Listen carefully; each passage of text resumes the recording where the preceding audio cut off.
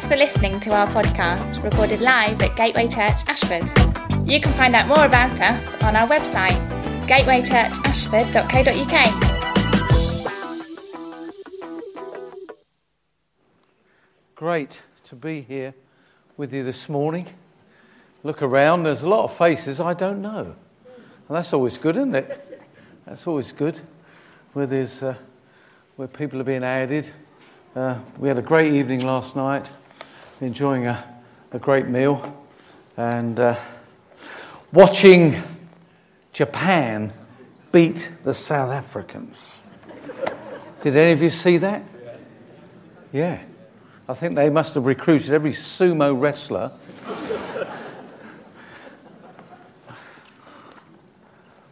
I want to speak to you this morning about increasing your faith.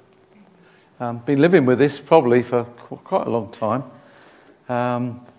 But the disciples often went to Jesus and said, increase our faith. And he did things with them and to them that were not pleasant. I think sometimes when we think of discipleship, we think it's all going to be very easy. But actually, when we read the Gospels, we realise that the way Jesus increased their faith was often putting them through some very difficult situations. And I guess when I think of stress, and I get stressed out from time to time, my wife Sue will bear that one up. But I was just thinking of stress this morning, and I think for me, I get stressed when things don't work out the way that I've planned. Particularly when it comes to things like cars and computers, and I don't have a mobile phone. I think I'm the only person in the world that doesn't have one. Anybody else? Not you haven't got one other, love. Well, good, very good. We can get together and form a little society afterwards. But you know, so when everything's going fine, I don't particularly get stressed. It's when things don't go as I've planned them to. And I think when I read through the Gospels, I think that seems to be the case for the disciples as well. So they're always asking Jesus, we need to move to another level of faith. Anybody with me on that one? Yes. We do, don't we? I mean, the challenges today are huge, but the potential is huge as well. What is happening around the world, which means that those that we would like to go to and share the gospel with, and we can't because doors are locked. Now they're coming to us. So the opportunity, so I'm thrilled with what you're proposing to do with Syrian refugees. So I want to talk about increasing our faith. I guess that John Mark was probably in his mid-teens when Jesus used to use his mother's home. She would host them. The disciples and Jesus would come to Mary's house. They would meet there. And I guess for him, it must have been an amazing experience to be eavesdropping on what Jesus was saying, the stories that were being told. And we know that he was the guy that put together a lot of accounts, which we have in his gospel. Some people would say it was actually the original source, that where the other gospel writers took his, and it's a very snappy, isn't it? You can read it through. It doesn't take you long, and it's gets to the point. And a lot of his gospel is about faith, and he tells us how that Jesus, his priorities seem to be, at least according to Mark and Luke a bit as well, that Jesus wants them to become men of faith, men and women of faith, probably before anything else, long before the cross and holiness is mentioned too much. He wants them to be men and women of faith. And I can just imagine that when Mark is realizing that the accounts of Jesus and what he did need to be written down because those first eyewitnesses now, many of them were martyred. Peter himself, who is his buddy, who most of the material came from for John Mark. Peter himself knows. He knows that his life is coming towards a close. And I can just imagine John Mark squeezing Peter because he wants to give an authentic account of what actually took place all those years ago, 30 years probably before. And I don't know if you've ever squeezed anybody. Sometimes, you want to know what actually took place. I've got a friend in Mexico, and an amazing fella who was, he was a playboy. He was a very, very wealthy guy. He was he came third in the amateur championship at golf in Mexico. And so obviously that was another attraction for me, being a golfer. But he got high on drugs, couldn't get off them, and crying out in his room one night, Jesus just appeared and said to him, I've got a job for you to do. And wonderfully saved, sold everything he had, went to the golf club and led 19 of his friends to the Lord that night, and then started visiting prisons. But he often, when I've been with him, and I haven't been with him for some, I'd squeeze him and I'd say, tell me what it was like. Now, come on, tell me again. Just that story about Jesus just came in glorious light and said to him, I have a job for you to do. So I would squeeze him, and I'd love to tell that story. So I can just imagine that John is doing the same with Peter. So, come on, Peter, you were in that wretched boat. You were in that storm. Now, really, what was it like? Come on.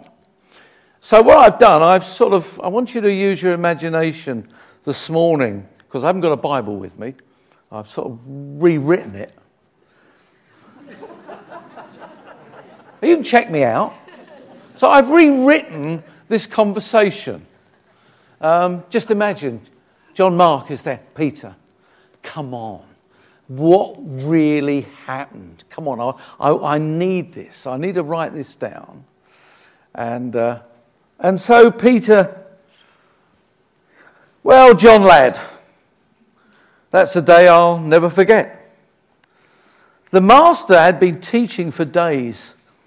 The crowds were some of the biggest. They just wouldn't go home. He was clapped. He gave everything. He was spent. I don't think I ever saw him so tired. We needed to escape for a while, so he told us to get in the boat and cross the lake.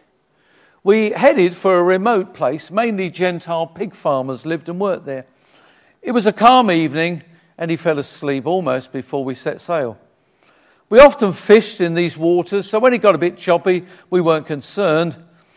But all of a sudden, it seemed as if all hell was let loose on us. I've never experienced anything like it. The wind, the waves, this was not usual. It was scary. We really believed we were going down. The master was sound asleep. Eventually, we woke him, took some doing as well. He didn't look too happy. And then he did something that'll be etched in my memory for as long as I live. He addressed the wind and the waves. And he rebuked them, just like he'd rebuked demons. It was uncanny. It all went still and quiet. We were gobsmacked. Then he addressed us. Where's your faith, he said. Faith didn't seem to figure too large for us. We were petrified. We just looked at one another. We knew the master was special and different from the other rabbis, but this was something again. No one said much for the rest of the crossing. To be honest, we were all relieved to be on solid ground. But then something else happened. I think it was Matthew who saw him first. Matthew always had better long-range eyesight than the rest of us. It was a man, although hardly recognizable as such, running towards us, screaming out loud. He was naked and covered in blood. Somehow he knew the master's name. Here we go again, I thought. This man was like no one I'd ever seen. The poor wretch was totally off his head, chains dangling from his arms and legs. And then the master addressed him, or at least what was in him. Come out, you evil spirit, the master said. I don't mind admitting we were all again terrified. I don't know what was worse, the storm or this frightening demonized man. Anyway, the master did it again. The demons took off and killed off a herd of pigs. Didn't bless the pig farmers too much. Then the master cleaned the guy up, now just as sane as the rest of us. We got him some clothes, and the master talked to him about the kingdom of God. He wanted to come with us, but the master had a job for him to do. Go tell your family and your friends what I've done for you, he said. We heard later he went down a real evangelist. God, the master knew how to get them. Some experience that was, but strangely, it did something for us, even though at one time we thought we were getting ready to meet our Maker. Soon, of course, we would have realised we'd been with him for 3 years. Shortly after that, he sent us out. Now you do it, he said. He gave us his authority. It was great. We preached. We healed the sick. We even cast out some demons. And we were just fishermen. But the master said we were ready. And Lord, we're ready. We're ready as well. We're ready to do more for you than we've done before, individually, as churches. And thank you for bringing us together this morning. Now, please help us that our faith may be increased, that we might do the more for you, Lord Jesus. Amen. I guess most opportunities, gospel opportunities, are missed for mainly one reason: lack of faith. That'd be true, wouldn't it?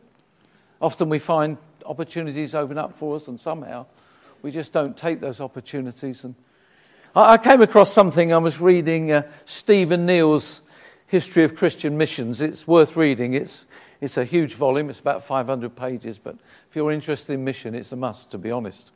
But he tells the story of how in 1266, Marco Polo, the great explorer, he had an audience with Kublai Khan, emperor of a great empire. I think the grandson of the famous Genghis Khan. And basically he gave Marco Polo a letter, and he said, when you get back to Rome, give this to your leader in Rome. And basically it said this: send me 100 intelligent, educated priests who can convince my people of the truth about Jesus, and this kingdom is his. And Marco Polo delivered that letter when he got back to Rome. And 28 years later, another pope sent one priest. By that time, it was too late. Islam had got that kingdom.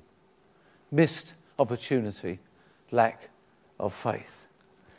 And as I said earlier, it seems when I read through the Gospels, Jesus' priority is that he wants us to be men and women of faith.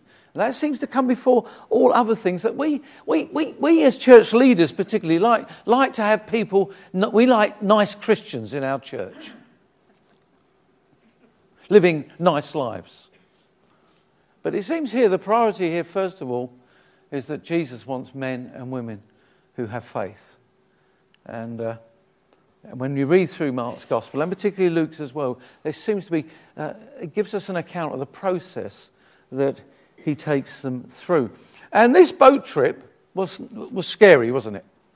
These were hardened sailors, but they thought they were going to lose their lives. But one thing is true, that at the end of this boat trip, and then the experience with the Gadarene demoniac, and then the return trip, one thing is clear: they had more faith when they came back than they had when they took off on that boat trip. So the experience, although it was scary, nevertheless, it had increased their faith. So much so that a chapter or so later, Jesus actually sends them out and says, go with my authority. It was a pre-Pentecost experience. They went with the same authority as those disciples did after Pentecost. Went with Jesus' authority. And so I find this passage speaks to me about increasing our faith. These disciples had moved through that experience, which was basically over a day. They moved from being followers of Jesus, who had faith. They'd given up a good fishing business. To give up a good job and follow Jesus, you need faith. But now they've gone from that to being not just followers of Jesus, but now those that were involved in apostolic ministry. They'd been out and they began to do the same works that Jesus did, which was a precursor to what was coming a little bit later. And that's what Jesus wants for us.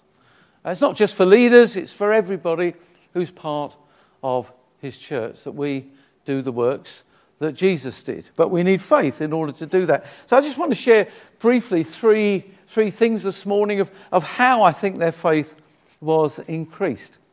The first thing I see here is that they were learning that when Jesus said something, he meant it. And also that he had the resources to make sure that it gets done. So if you read the text, what does he say to them? Let's go to the other side. What do you think he meant by that? Let's go to the other side, exactly. That's what he meant. Let's go to the other side.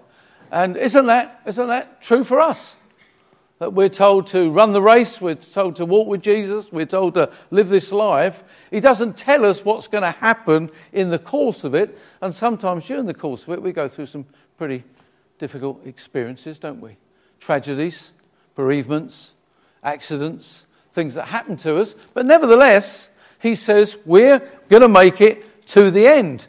We've got a race to run, so let's get on and do it. And these disciples had to learn that when he said let's go to the other side, what he intended was that they were actually going to get to the other side. The fact that all hell was let loose on the way is neither here nor there. And they were having to learn that. And I think those are lessons that we have to learn. It's called trust, isn't it? Those of you that know me know that my passion is lecturing church history, which I've done for many, many years now.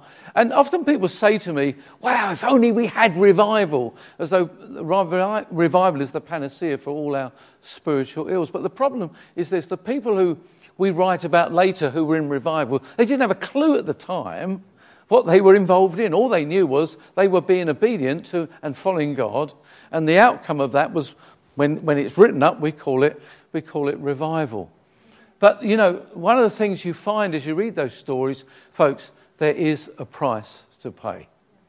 And if we are going to make an impact for Jesus, whether it's in our local communities or whether it's going to be wider, there is a price to pay. Those disciples had to pay a price going through those experiences in order for their faith to be increased.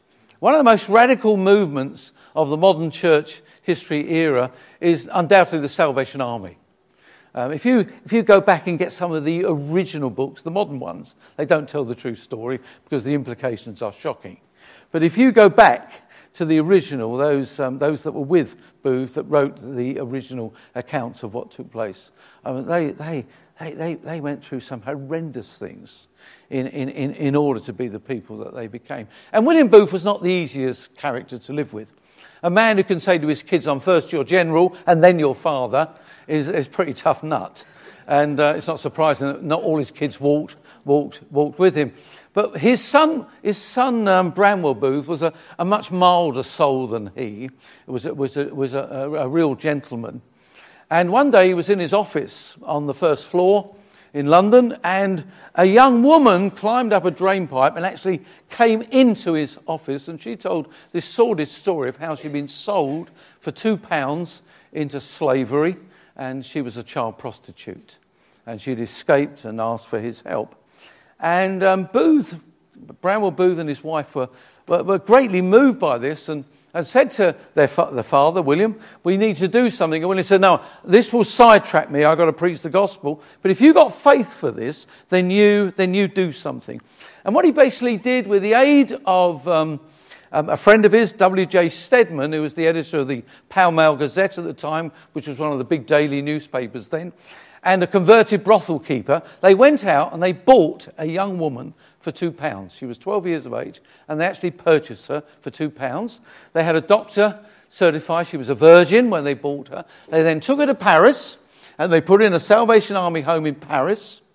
And when she was later released, again, she was certified that she was still a virgin. She'd not been sexually interfered with or anything like that.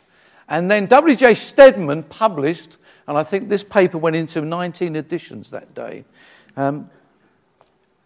Babylon in Modern London. And it told this sordid story of how you could go out and purchase for £2 a young woman and put her into prostitution. Because at that time, the age for sexual relations was 12. And they've been moved to increase it to 16. But no one wanted to know. No one wanted to face the fact that in London at that time, it was pretty foul. The morals were at a very low level. And so letters were sent to the Archbishop of Canterbury, sent to the Queen Victoria, sent to Parliament, and eventually a bill was put through Parliament, and the age of consent was raised to 16, which is where it is today. But the interesting thing was this. Bramwell Booth was prosecuted, but they never had any evidence against him. W.J. Stedman was put into prison for procuring a young child, and the brothel keeper, converted brothel keeper, was also in prison. Stedman died just as he came out of prison. There was a price to pay. George Bernard Shaw, to commemorate the work that the Salvation Army had done, wrote a play called Pygmalion, which is about Eliza, which was the name of the young woman that they purchased. They changed the law of our nation. And they dealt with child prostitution. It was the church that did that. But there's always a price to pay. But we are here to change our nations.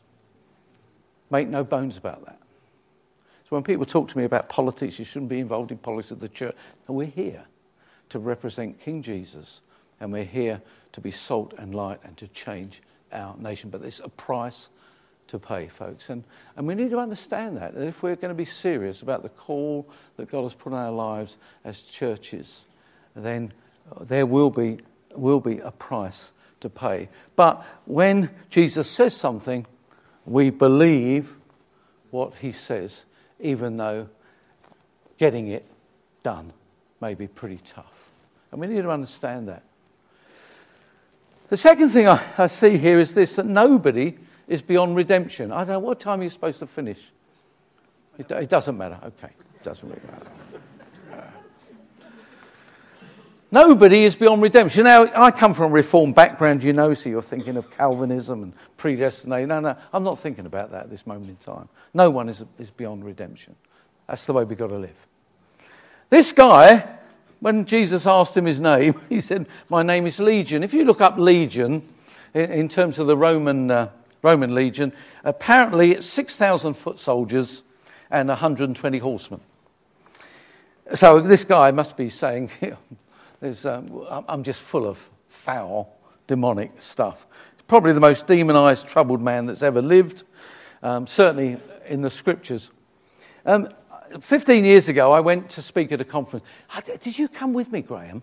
Quite a number of guys came into a place called Monterrey in Mexico. Oh, you were lucky. It was it was one of these prophetic conferences. I didn't want to go and speak. But Terry Virgo said I had to go, so I went. And I knew it wasn't going to be. I knew there were a bunch of wacky people, about 3,000 of them. And I thought, I don't need this. And so about 12 of us, we were booked into a hotel.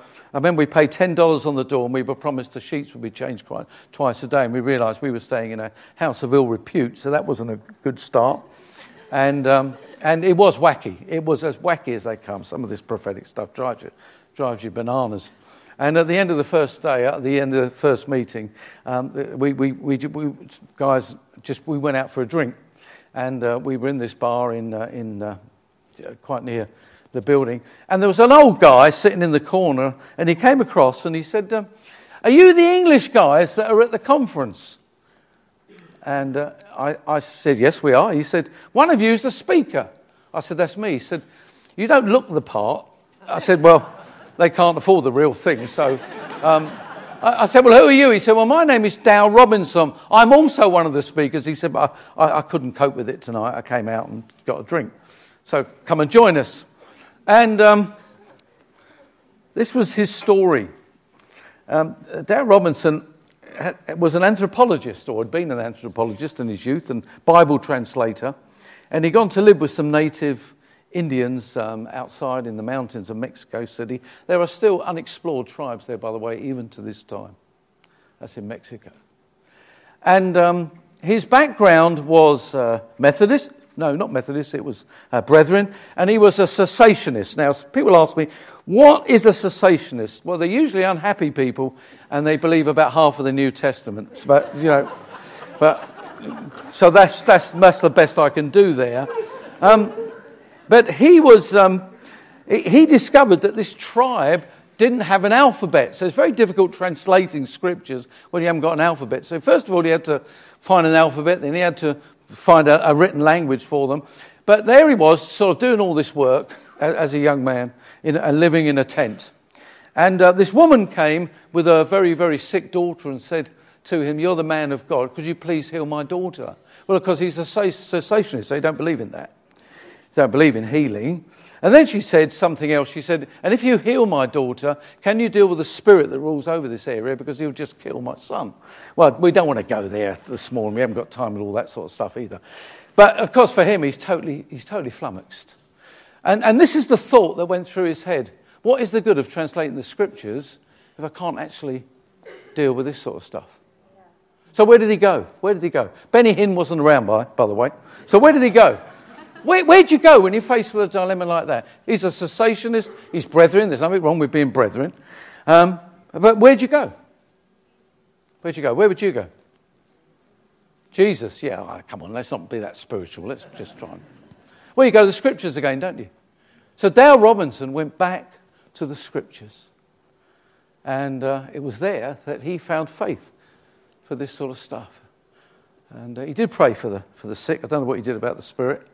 But then a little while later, he tells the story about this guy comes into his camp who is, he didn't have any chains, but he had lots of blood on him. He was absolutely naked, and he was off his head. And he thought, "Oh, I don't believe this. No, I can't believe this." So he's got the Gadarene demoniac, or reincarnation of him anyway. And you know, what do I do? But in the scriptures, Jesus dealt with it. He was very honest. He said, it didn't take me an hour, it took me months. But he said, praying, seeking God, being with this man, he said eventually he came into his right mind, and now he's an evangelist in those mountains. And you see, it's going back to the word. You see, we're evangelical, but I sometimes wonder, what does that mean for us anymore? Does it mean that when Jesus says something, we actually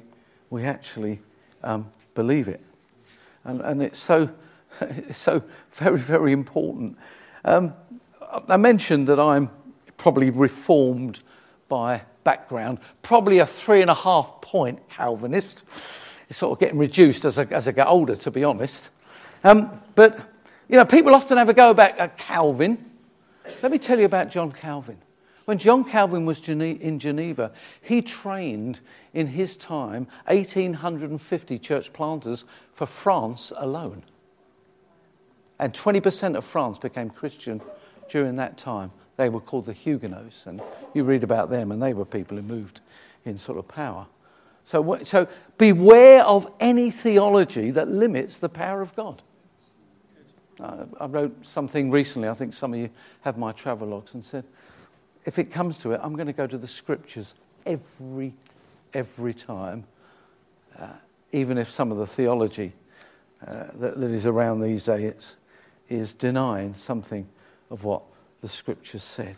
So no one is beyond redemption. And thirdly, what I read here as well is that they had faith to be sent out, because you find just after this, Jesus sends them out. He gives them his authority. I thought about that. Because at Pentecost the Spirit comes upon them, but of course we've got Father, Son, and Holy Spirit. It's the Trinity, isn't it? It's working together. He sends them out with his authority. In other words, they go and they do exactly what he did, and they come back and they say, "Wow, even the demons are subject to us." And God wants us to be sent out. He wants us to be always an apostolic people, always on the move, always on the go, even if it's just to our next door neighbour or to the supermarket or wherever it is. I met Finney. He's an Indian gentleman, very quiet. He was doing a PhD on the Holy Spirit at Durham University. Quiet, shy, rarely said very much until you got him into a prayer meeting, and then you started to pray for revival, and boy, he was transformed. I mean, he just took off. And Steve Oliver and I were doing a conference at a place called Al Elaine near Dubai for a number of young leaders. And I thought, let's invite Finney. I hadn't seen him for about 9 years. I thought, we'll invite him over. And so I got in touch with one of my friends who's in touch with him, and he said, it's unlikely you'll get him. But we did. He came over, and I thought, well, we'll bless him. We'll do him really good. He needs to be with people like us who know what it's really all about. And so he comes, he's very quiet, and Steve says, why don't we ask some of the guys just to share a bit about themselves? So we said to Finney, could you just share a bit about your situation? He said, yes, I've got my computer with me, so I can show you some photos. And he showed us this picture of his annual Bible week, where there were 43,000 people in attendance. And then he told us that he's got 1,600 churches and 430,000 people. And we said, okay, you really do need to be with us, don't you? And we said, well, tell us. And then he's got a college of 500 students. He said, you can come, you can do a diploma in theology, you can do a degree if you want, a master's, you can do a doctorate. But whatever you do, at the end of it, this is what we tell you. Go back to your village, find someone who's sick, heal them, preach the gospel, and start churches. And he said, and that's what we do. Well, we said, Finney, we'd like you to take over this conference, please. You minister to us. And he did. And he ministered faith to us. And at the end of that conference, we had more faith. We thought, wow, this is incredible. Do you know, folks, I think we've complicated things so much. I get fed up with people who talk to me about faith. You know, have you got faith for healing? The latest is, have you got faith to see angels? Well, I struggle seeing a golf ball at 250 yards these days. So but Jesus did say this. Jesus did say this. Now, did he really mean this?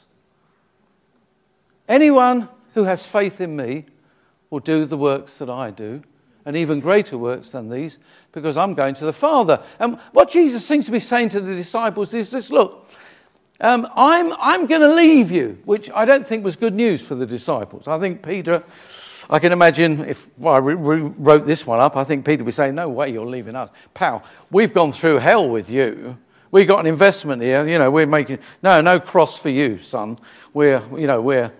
And Jesus says, no. If I don't go, the other one can't come. Well, we don't want another one. Well, I am limited. We don't think of Jesus as limited. Jesus was limited to one body. He says, but when the other one comes, I'm going to have a multi-membered body that's going to fill the earth. And if that body has faith, it will do the works that I've been doing. Now, what are the works that Jesus did? Well, we know about the miracles. We know about the healings and the casting out of demons. But, he did a lot more than that. It says he went about doing good. And, we can do that. I have a friend who's got a church in Selby. And so a lot of unemployment, a lot of businesses pulled out of there. It's having a renaissance at the moment. And I was there preaching, I suppose, about 9 months ago. And the church had grown. It had doubled in about 6 months. And I knew Dave was involved in the community with lots of mercy ministries. And Dave said to me, there's a whole group of people here this morning you've not seen before. I said, how's that? He said, well, it had to do with a wedding. I said, well, tell me the story. He said, well, I got a phone call from a young woman who said, I don't know you particularly, but I know of your church and I know you help people. I have a friend called Emma, and Emma's due to get married on the 25th of January, but she's going to die before then. She's got cancer, she's dying, but her and her childhood sweetheart want to be married before she dies, but they can't get a church to do it. And they can't afford a church anyway. Any way you can help. So he visits Emma and talks to Emma, and he hears her story, and he says, look, whenever you want to get married, we'll do it. The church is yours. Our building is yours. We'll do it. Have you got a wedding dress? No, we'll buy you one. What about bridesmaids? Well, no, can't afford. No, it's fine. We'll buy the bridesmaids' dresses. Do you want a reception? Well, we can't. No, that's fine. We're going to put on the reception. And what about cakes? You got cakes? How many people? 80 people? We better have 3 cakes, 80 people. Well, I can't afford. No, don't worry. We're doing this. Why are you doing that for me? His reply was, because that's what Jesus would do. I love that, don't you? That's who we are. That's what we do. Those are the good works prompted by the Holy Spirit. You see, I feel that the Holy Spirit prompts us more than we realise. See, but we're Western. We operate more in the mind than the Spirit. The Spirit's to rule the mind, not the other way around. And what will happen for some of you tomorrow? You'll be out your workplace, or you'll be shopping, and you'll meet someone. Let's just say, Sue, tomorrow you're going to Sainsbury's. Sainsbury's? Do you have a Sainsbury's here? Oh, not bad. Not so. Don't have a Waitrose though, do you? You're not quite at that level. No, do you? All right, you have Well, let's say you got a Waitrose then. I mean, right, I didn't know you really up at. Say you're in Waitrose and you're shopping there, and then you see one of your neighbours, okay? And your neighbour looks very, very sad. And so you're stirred, and you say to her, "Here, Mary, you're looking a bit glum today. Are you okay?" "Not really. I've just heard my little boy's got cancer." Now, what happens at that moment, folks, is something down here stirs. The Jews called it bowels of mercy.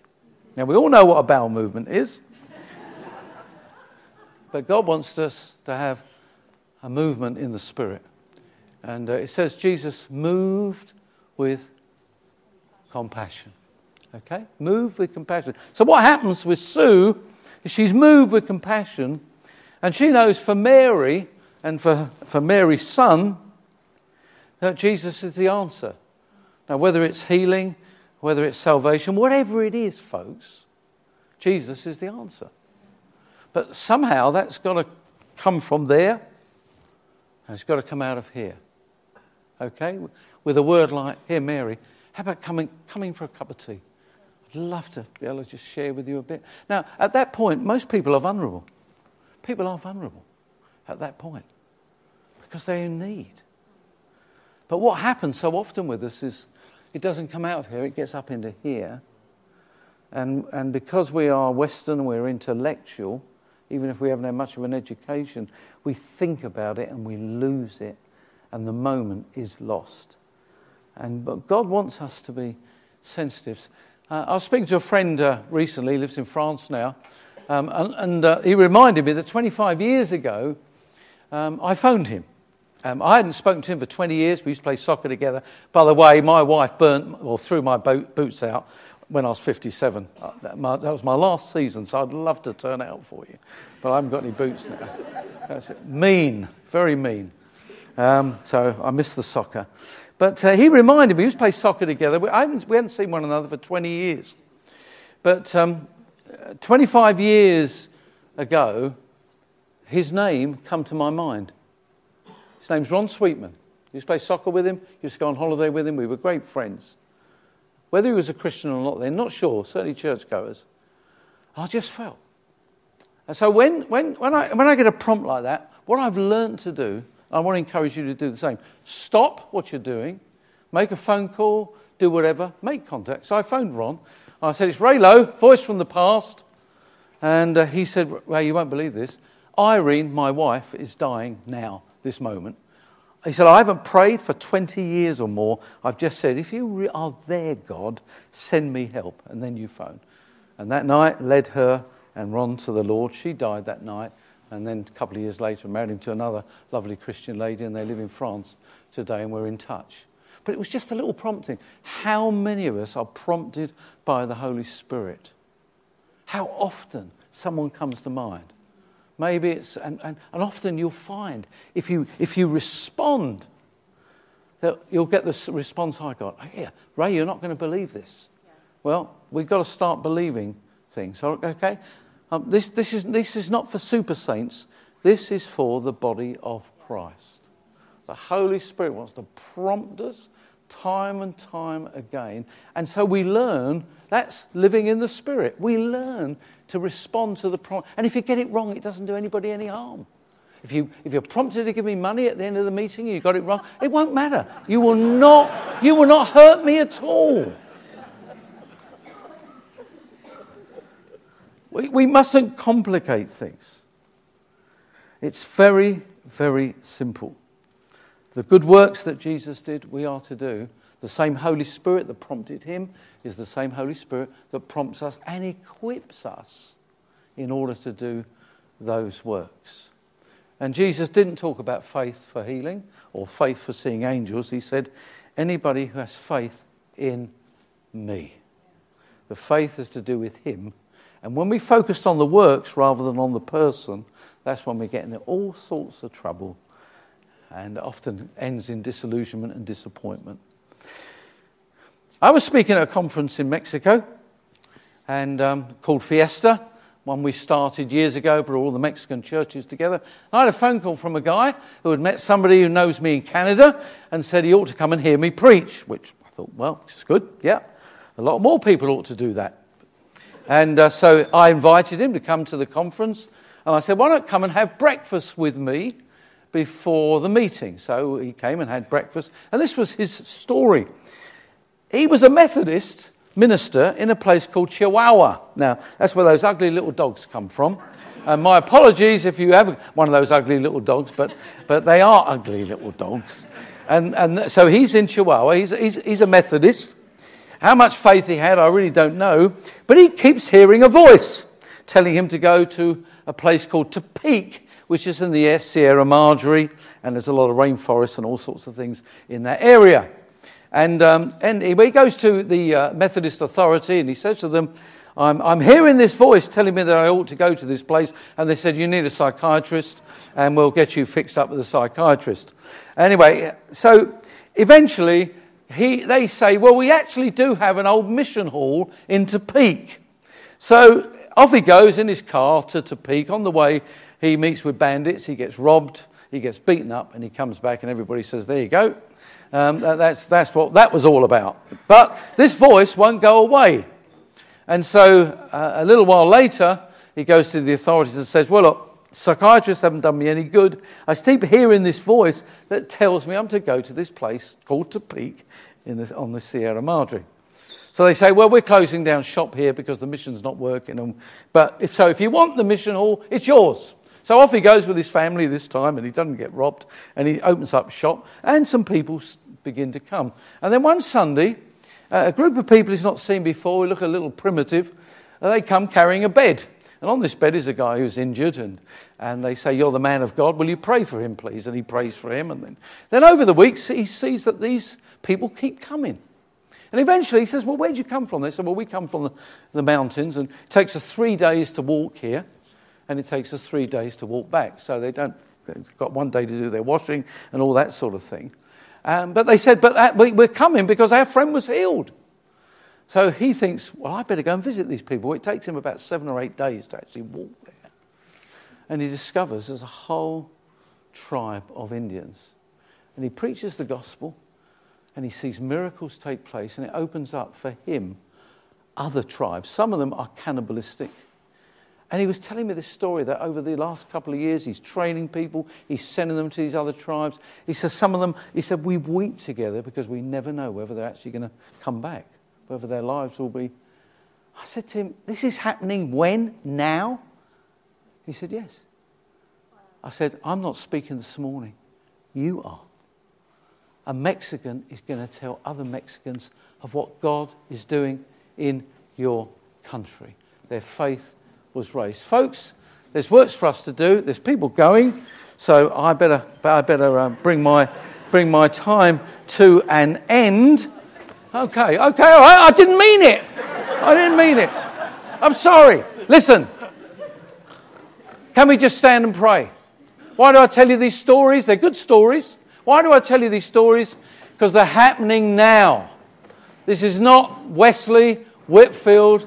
This is not Calvin, Luther. This is now in the world in which we live that God wants us to be doing the works that Jesus did. Yeah. And a lot more than Jesus did because he is with the Father. We are his body. And if we are spirit-filled, then we have the equipment to do the works. We just need to be responsive. We need to be humble. We don't need a lot of razzmatazz. We just need faith. So I'm going to pray now. I want you to pray with me. We are living in very exciting days. Yes, we are. I could tell you stories of what is happening in Islam. Amazing things are happening in the Islamic nations.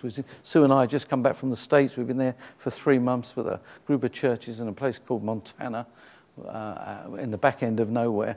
And we saw on the news there is Islamists saying this: we now are going to Europe, which means we can become Christians because we dare not do that before. And I'm thinking, wow. Father, we come to you this morning. Your heart is for the world. You so loved the world. You so loved all these people, particularly these displaced people, these poor people. And we just thank you for the privilege we have of partnering with you in the gospel, Lord. And we just want to pray this morning, as you increase the faith of those disciples, will you please increase our faith so that the works that we do, Lord, will be increased as well. We do thank you for the guys and girls from MAF that are with us this morning. Thank you for all the stuff we read about what they have done and the way they risk their lives. We pray great success over them, please, Lord Jesus. Thank you for 70 years of faithfulness, Lord. And we pray for another 70 years of even more fruitfulness and faithfulness. But we pray for this church this morning, Lord, that as they move in the communities, even as some go shopping tomorrow, some go to college, there will be that stirring as they meet people who are needy people. Lord Jesus, I pray there will be faith stirred, compassion, and that it will come out in words of faith and actions of faith that will change. Let me just tell you that I didn't finish that story of Emma. Emma got married. She lived till May, and all the people that were in that church were those that had been at that wedding and were coming to the church, finding Christ because of the love and mercy that they found in that church because of that wedding they attended. And folks, that's just a little story of when we do what Jesus would do. We will bear the fruit for Jesus. So we pray, Father, thank you for all the works that this church are involved with here. I want to pray, Father, much fruit will come. And as these Syrians come as refugees to this place, Lord, that many of them will not only will find home and friendship, but will find the Saviour as well. In Jesus' name. Amen. Amen. Great, thank you.